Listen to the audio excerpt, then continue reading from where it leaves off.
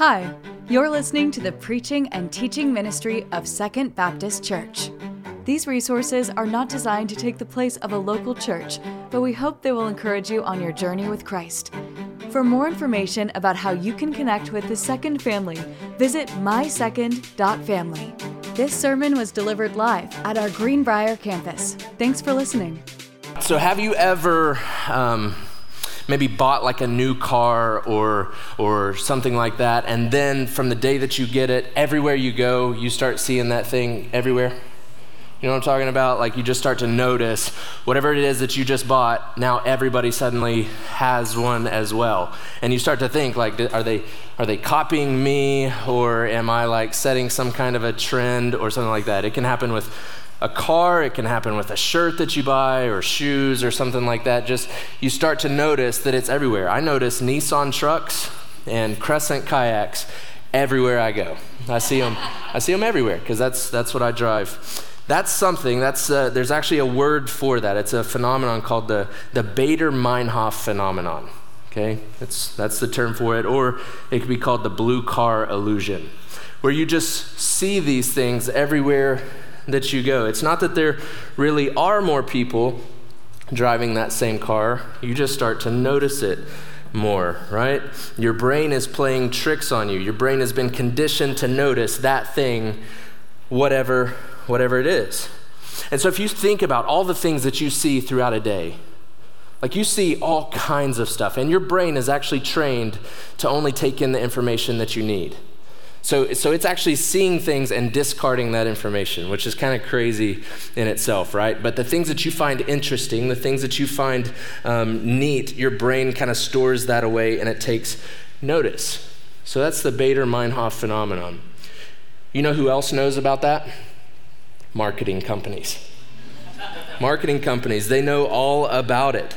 They know that whenever we see something appear again and again and again, we start to take notice of it and we start to think that thing is desirable or that thing is popular and I need one, right? So that's what marketing companies are trying to do. If you've ever been flipping through your phone, maybe on Instagram or something, and a certain ad just keeps popping up, and you start going, you know what, that thing actually does look kind of cool. I'm seeing it all over the place. Maybe I need one. And you whip out your credit card and you buy it. You've just been deceived, right? You've just been, they got you. It's an illusion. It's deception. They're turning our own brains against us, and that's just not fair, right? But that's what they're trying to do. And so the truth is that we're going to talk about this morning is that we are being deceived all the time. There are people and forces in this world that are determined to deceive us. And our main verse this morning is 2 Thessalonians chapter 2, verse 3 that says this. Paul says, don't let anyone deceive you in any way. All right, so if you have a Bible, open it with me to 2 Thessalonians chapter 2. 2 Thessalonians chapter 2. So as you're turning there, man, this is a tough passage. Like there's no way around it. This passage has terms and titles that are just hard to define. There's terms he uses like apostasy, and he references a man of lawlessness and someone who is a deceptor. Like there's these terms that are hard for us to deal with and even know who they are. And then he also says that he is referencing back to information that he gave them in person that we don't have access to, right? There's not recordings of Paul teaching the Thessalonians back in the day. 2 Thessalonians chapter 2, verse 5. Don't you remember that when I was still with you, I used to tell you about this? So he's referencing back to stuff that like we just don't even have access to. And so it's a tough passage. But whenever you're interpreting the Bible, especially a difficult text, you start with this. What did the author mean, and how did the original audience receive it? Okay, what did the author mean, and how did the audience receive it? And that's the reason I always want to start us out with context, like what is happening in this passage. The context of what's happening is there was a group of people that were saying that Jesus had already returned. that they were trying to trick the Thessalonian church into thinking that Jesus had already returned and that the Thessalonian people had missed the boat. And they believed it, right? They believed it. And Paul says in this passage, I don't want you to be upset and worried. I don't want you to be deceived. That's the purpose of the text this morning.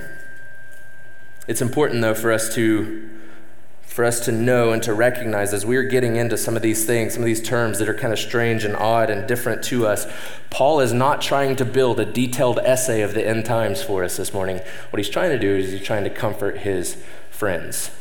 He's trying to comfort his friends. All right, so we're going to read 2 Thessalonians chapter 2. Before we do, though, I want us to pray. So I'm going to pray for us, and why don't you pray for yourself that God would speak to you in this time. Let's pray. God, we thank you just for the moment now to open your word. God, I thank you for the time of worship that we shared. I thank you for our students and the ministry that they are a part of here at Second. They are not someone we are doing ministry towards. They're a group of people who are doing ministry alongside of us and on their school campuses and things. And so, God, we thank you for them. We thank you for their lives and for their influence and for their ministry. And God, we thank you for the baptisms that we were able to celebrate this morning. But now as we open up your word, God, I pray that you would do what only you can do and that you would speak to us, that you would clarify kind of a difficult text for us this morning. And God, I pray there would be everything that you would have to say and nothing that I would have to say this morning. We love you and we're listening. It's in Jesus' name that I pray. Amen. Amen. All right, 2 Thessalonians chapter 2. We'll start in verse 1. We're going to read 12 verses together. I know it's a lot, but follow along the best that you can. Verse 1. Now concerning the coming of our Lord Jesus Christ and our being gathered to him, we ask you, brothers and sisters, not to be easily upset or troubled either by a prophecy or by a message or by a letter supposedly from us, alleging that the day of the Lord has come. Don't let anyone deceive you in any way. For that day will not come unless the apostasy comes first and the man of lawlessness is revealed, the man doomed to destruction. He opposes and exalts himself above every so-called God or object of worship, so that he sits in God's temple proclaiming that he himself is God. Don't you remember that when I was still with you, I used to tell you about this, and you know what currently restrains him, so that he will be revealed in his time. Verse 7. For the mystery of lawlessness is already at work, but the one now restraining will do so until he is out of the way. And then the lawless one will be revealed. The Lord Jesus will destroy him with the breath of his mouth and will bring him to nothing at the appearance of his coming.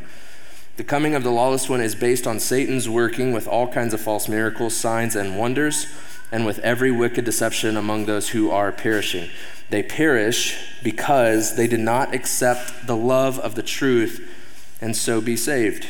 Verse 11, for this reason, God sends them a strong delusion so that they will believe the lie, so that all will be condemned, those who did not believe the truth but delighted in unrighteousness. Now, that was a lot to read this morning. We're going to break it down into 3 sections this morning. 3 things that lead to deception and 3 ways to fight back. 3 things that lead to deception and 3 ways to fight back. Number 1 is the lie of deception, that lies lead to deception. See, verse 2, he says, we don't want you to be upset or troubled either by a prophecy or by a message or by a letter supposedly from us. So somebody had written a letter to the Thessalonian people and they were kind of pretending to be Paul. And so Paul says that letter's not from us. They're alleging, they're making it up that the day of the Lord has come. So that was a lie. Just a flat out lie that they were trying to trick the Thessalonian people. They'd been told that Jesus had come back and he hadn't.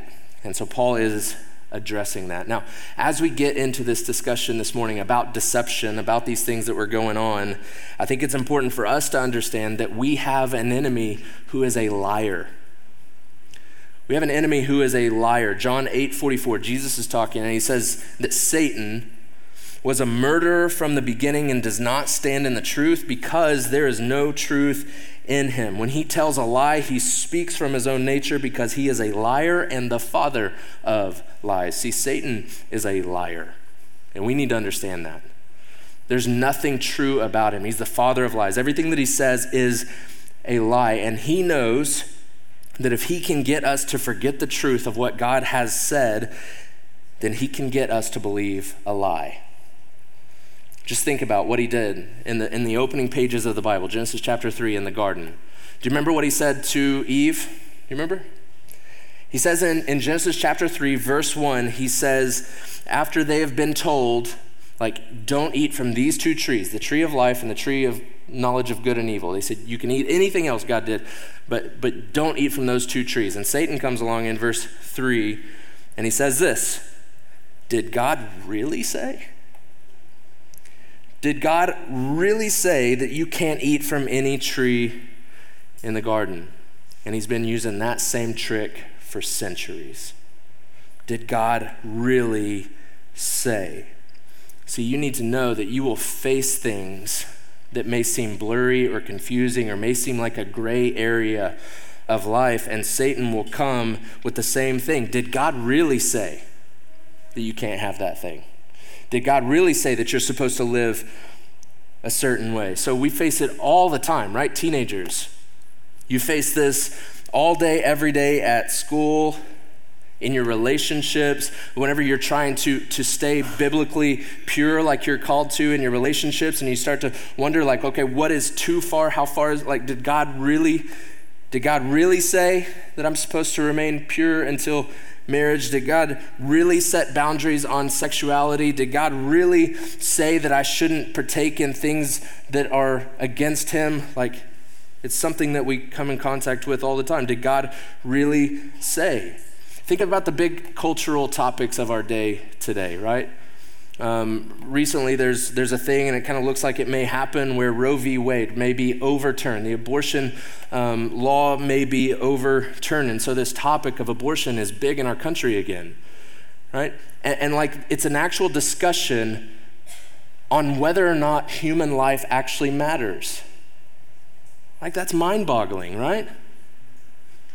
But Satan creeps in. He says, but did God really say? Think about the issue of marriage and what God has designed for marriage. Did God really say that marriage is supposed to be between one man and one woman? Did he really say that? And then just on a personal level, like, we begin to ask ourselves and begin to be deceived about our own worth and our own value, and we start to say, did God really say that he loves me, that he cares about me, that I have worth and that I have value? The answer to all that is yes. He spoke clearly about those things. But Satan will come along and he will try and say, did God really say? Right? And he mixes just enough truth and emotion together to pull us in and to confuse us. And he'll twist the truth, and he'll cause us to question and ask, did God really say? And so we face that. We have an enemy who is a liar. And so that's the deception. How do we fight back against it? We've been given a tool, and it is called the sword of Scripture. Did you know that the Bible talks about itself as a sword? Right? Ephesians 6:17, Hebrews 4:12, both talk about how this is a sword. It's a defense mechanism. And so if we're going to fight back against the lies of Satan, we need to know what the word says. See, Paul says in verse 5 here, he says, I told you about this. Like, we talked all about it. And remember, he's basically speaking the New Testament. And so our version of this would be, we have the word, that we've been told about this. See, Paul says, hey, don't you remember that when I was still with you, I used to tell you about this? He spent time talking through these topics with them. He didn't just rush past them. He didn't just kind of casually mention it. No, he continuously taught them about the return of Jesus, because, see, Paul understood that the things that they were facing, the persecution, their current problems, the church needed to filter their current problems through the filter of the truth and the hope of Scripture. They needed to understand that their future was different than what they were currently going through here. And that's important for us to understand as well, right? That whenever we read our world. We don't read it through the lens of what's going on. We read our world through the lens of Scripture. We don't read Scripture through the lens of our world. Does that make sense? And so we don't see what's going on in our world and say, how does that apply to this? No, we read it through this and say, well, this says this, so this means that this over here is not correct. This is the sword that we use to fight back against the deception and the lies that we face. You're in the world every day. You're being lied to every day. You're being deceived every single day. And so I want to ask you, are you in the Word every day? And I don't say that to guilt you or to shame you or manipulate you. I say that to prepare you, just like Paul's saying here. Like we talked about this. You have it. The Word will guard you and protect you from the lies of this world. It's the tool that we need to fight back against the lies that we face every single day. So we face lies, and the tool that we use is Scripture. Number 2, we face worry. That's what we see in verses 4 through 8, that they're facing worry. I think it's probably safe to say that you and I all worry about things, whether it's finances, a job situation, maybe it's gas prices right now. Maybe it's graduation. Maybe you have a loved one who just graduated or is about to, and you don't really know how to feel about that. Maybe you worry about a medical diagnosis. Maybe you worry about future plans. Maybe you worry about the current state of our world. We worry about things all the time, but worry is what we feel when we feel that things are out of our hands. A lot of times worry is just something that's in our head that doesn't actually exist. Did you know that? Like worry is a situation. Here's an example. Here's how I'll paint that picture for you. If you've ever left maybe late for work or something, and you start to think as you're driving that, man, what if I hit some traffic that I'm not used to hitting? You know, and you start to worry about this extra traffic that you're going to encounter, and then you start to create this whole scenario in your head where like you're going to get there late and your boss is going to be mad and your boss is going to fire you, and then you're going to like lose your job and lose your income, and before you know it, you're homeless, right, in your head. And then you show up to work on time, there was no extra traffic, everything was just fine, but you worried yourself sick over it. Worry leads to anxiety, worry leads to depression. See, worry is something that we face, and the Thessalonians were facing it. They were worried. They thought they had missed the return of Jesus. And Paul confronts their worry by reminding them of what they know to be true. Again, don't you remember what we talked about over and over again when we were with you, he says in verse 5. Basically, when I was with you, I spent a lot of time teaching you about the return of Jesus and the events that would take place. And you know that those things haven't happened yet, so stop worrying. Stop worrying, right? And he tells them about a couple of things, and this is where it gets weird. He tells them about a couple of things that have to happen before Jesus comes back. And he taught them about the apostasy and the man of lawlessness there in verse 3. The apostasy and the man of lawlessness. What are those things? So the apostasy is basically a massive revolt against God. It's a massive turning away from the things of God, which I think we could all look at our world and say, man, it really seems like we are experiencing that now, right? Seems like our world is just spiraling down and further away from God. And he says that it will be led by this person, this individual, this whatever, called the man of lawlessness. Now, who is that? Right? The man of lawlessness. There's a lot of debate about who that is. Is it the Antichrist? Is it an individual? Is it a group? Is it an institution? Truth is, we don't know. Right? Paul says that he talked to them about it in person. Again, we don't have those recordings. It would be helpful if we did. So we don't know. We aren't intended to know. He references, again, the things that were taught in person, and we don't have access to that. So what do we know? Verse 4, that the man of lawlessness opposes and exalts himself above every so-called God or object of worship, so that he sits in God's temple, falsely, I would add in there, proclaiming that he himself is God. So that's what he does. Most scholars, most commentaries that you read, they believe that this is talking about an antichrist figure in some way. An antichrist figure. The thing is this idea of the Antichrist or Antichrist doesn't appear a lot in Scripture. Like, it just doesn't. Like, the Revelation talks about this beast coming up from the sea. Daniel talks about this extra horn coming out of this beast, and whenever he's making these prophecies and things. But the only place where Antichrist is mentioned in Scripture is 1 John and 2 John. And it's just a few verses, so I want to show them to you this morning. 1 John chapter 2, verse 18.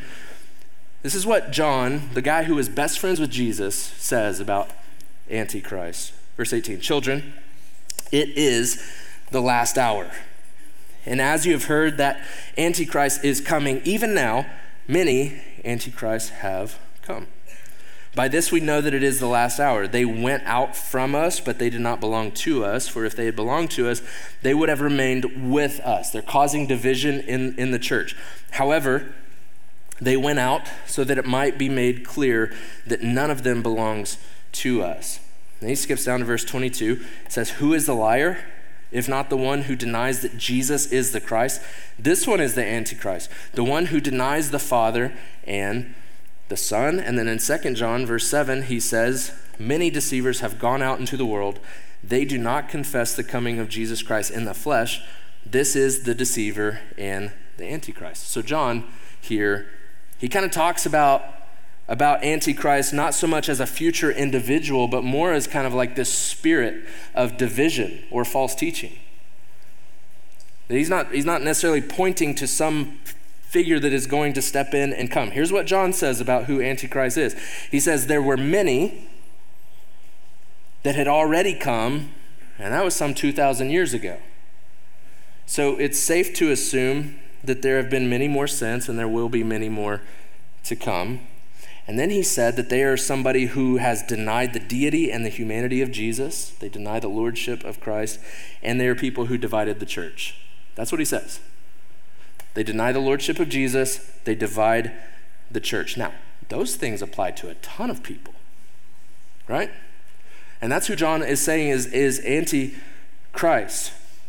But, man, we get worried about end times things and situations and all that, and naturally so that just as they are worried about this stuff, we worry about it too. I know this because I'm a pastor, and when people find that out, they want to talk about end time stuff a lot, right? I told you a few months ago now about being in a tire shop, and the manager of the tire shop found out I was a pastor, and man, we had an hour-long conversation about end times stuff that was going on. So I know it because I'm a pastor. I know people are interested and they're worried about it. And I also know it because I have a Facebook account, right?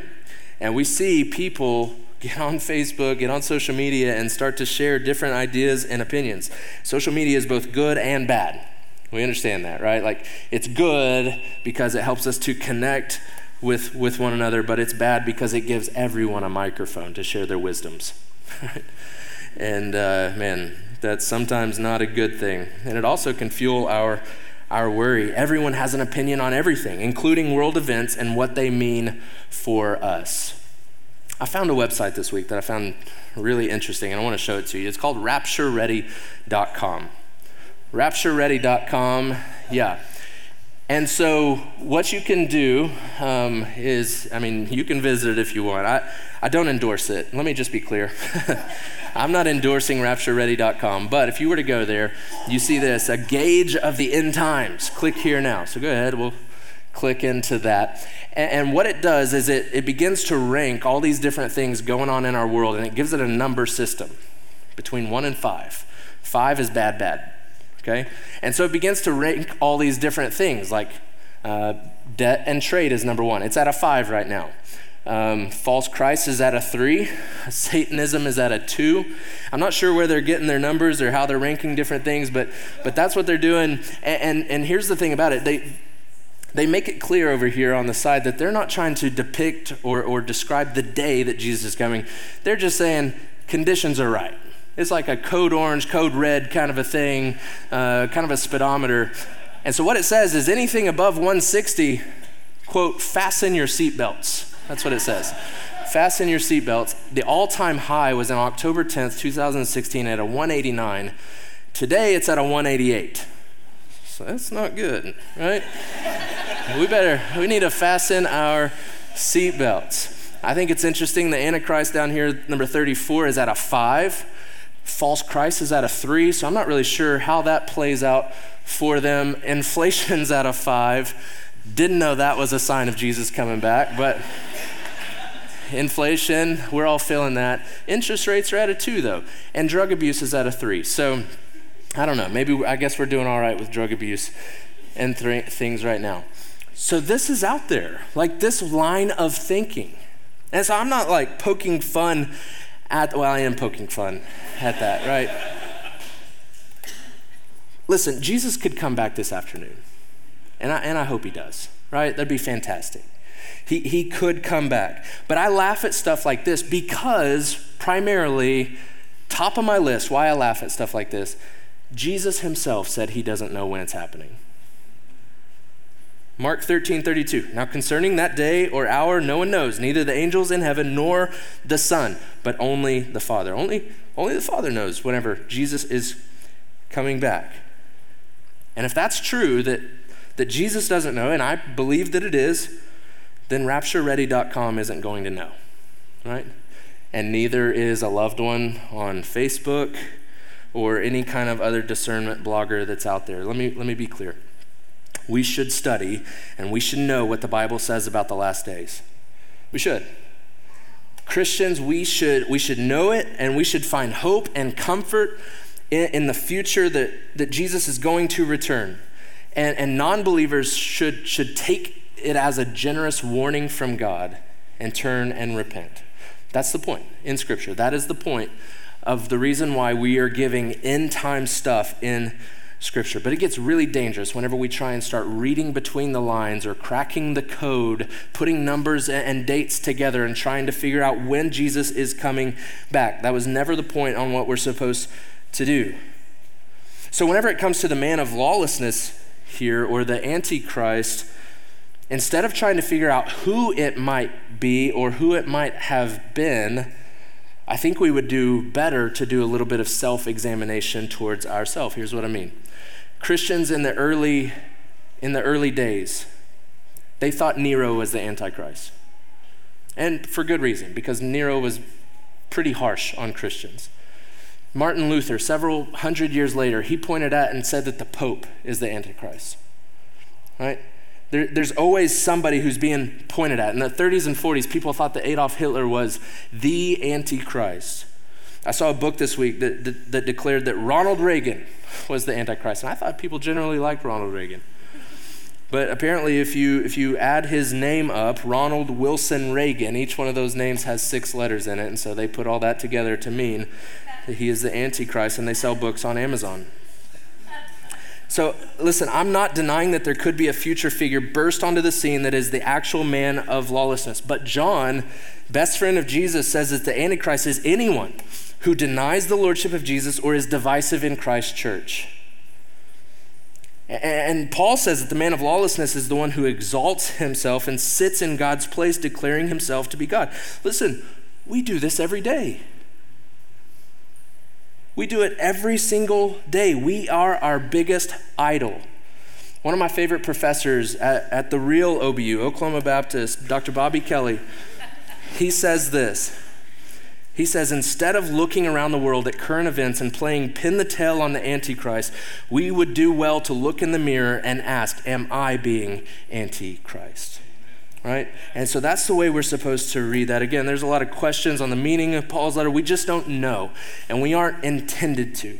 What we are supposed to do is trust the sovereignty of God. That's the tool that we use to fight back against worry, is we trust the sovereignty of God. Verse 8, the Lord Jesus will destroy him with the breath of his mouth. Jesus will destroy him with just his breath and will bring him to nothing at the appearance of his coming. Destroyed with just a breath. Like, it's simple, it's easy. It's not a difficult thing at all for Jesus. Listen, you can trust him. He is sovereign. So whatever is worrying you, you can trust him. He's bigger than that thing. He's victorious over that thing. Jesus is coming back, and I hope it's soon. But we place our faith in that future. That whatever it is that's getting us down here, we know that he is going to, in one breath, annihilate it, right? And we know that it's coming soon. It is coming soon. People will say all the time, like, do you think it's the last days? And be like, yeah, and I think it's the last hour of the last days. And I say that because John said that. In 1 John 2, children, it is the last hour. And he said that again 2,000 years ago. So we are in the last hour. Christ could come back at literally any moment. Here's the point. We've been given all the information that we need to not worry and to trust the sovereignty of God. We can trust him. Third and finally, the deception of pride. The deception of pride. Verse 10, the man of lawlessness, it talks about him in verse 4 as exalting himself above everything else. He's so prideful that he puts himself in God's seat, and he is lumped in with a group that is heading towards destruction. Verse 10 says, and with every wicked deception among those who are perishing, they perish because they did not accept the love of the truth and so be saved. Their pride has deceived them. This is so sad because it's not metaphorical. It's not imagery. This is real. Pride will deceive millions and millions of people as they will die and face the punishment of their sin. They are condemned and they are perishing, verse 12 says. They are dying. Paul points out that they reject the truth that would save them. Like if they would just believe the truth, it would save them, but their pride has deceived them and they turn away from the truth. The truth here is a Greek word that talks about the truth of the gospel message. The gospel of Jesus Christ, that we were desperately alone in our sin, that we were separated from God. But he stepped into this earth on a rescue mission to save us. Like he put on skin and bone, stepped into this earth so that you and I might have relationship with God. He did everything necessary. There needed to be a blood offering for our sin. And Jesus goes to a cross and he offers his own blood for you and for me. He raises from the dead. He defeats sin and death. And if you and I just place our trust in him, we will be saved. That's the gospel message. And so my plea to you today is to turn away from your pride and turn towards the truth. That's the picture of what repentance is. You're heading in one direction. Repentance means literally you just turn in the opposite way and you go. And I'm pleading with you. Don't let your pride deceive you. Turn towards the truth. Turn towards a Savior who loves you, who died for you, who rose again so that you could be saved. Don't be deceived by lies or worry or your own pride. Instead, receive the freedom that is offered to you. So, Harry Houdini is maybe the most famous magician to ever live, right? We've all heard of Houdini. He did this thing that anytime he would come into a town, he would immediately go to the jail. And like if he was going into a town to put on a show or something like that, he would go to the jail and he would ask the jailer to lock him in a jail cell.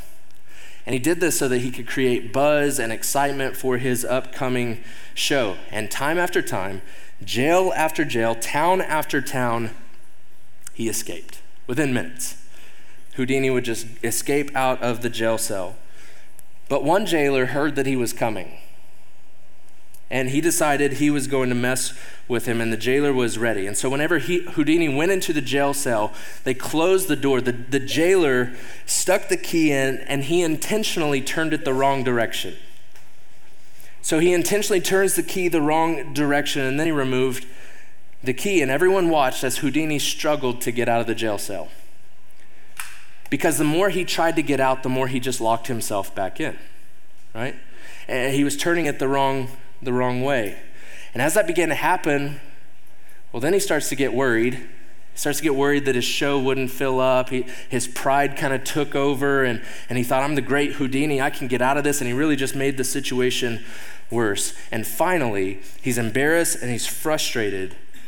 Houdini admitted he could not escape, and the jailer told him about his deception, told him about the lie. See, he was held in because of a lie, and his worry and his pride kept him locked in the jail cell. Literally, all he needed to do was take what was there all along: freedom. It was unlocked. Living your life in the deception of the enemy is a lot like believing the door is locked when it isn't. On the other side is freedom. And so instead of being deceived, we receive. We receive the freedom offered to us. And so I'll say it again this morning. The point of Paul's writing here is not for us to detail the events and the dates of Jesus' return. His point, and the point of our time together this morning, is to bring comfort and clarity where there may be deception. And I pray that we would all open our eyes to the freedom that Christ offers us and be set free from deception. Thank you for listening to the preaching and teaching ministry of Second Baptist. We hope that we will see you in person this next Sunday. To find more information about service times, location, and ministry offerings, visit mysecond.family. Thank you for listening.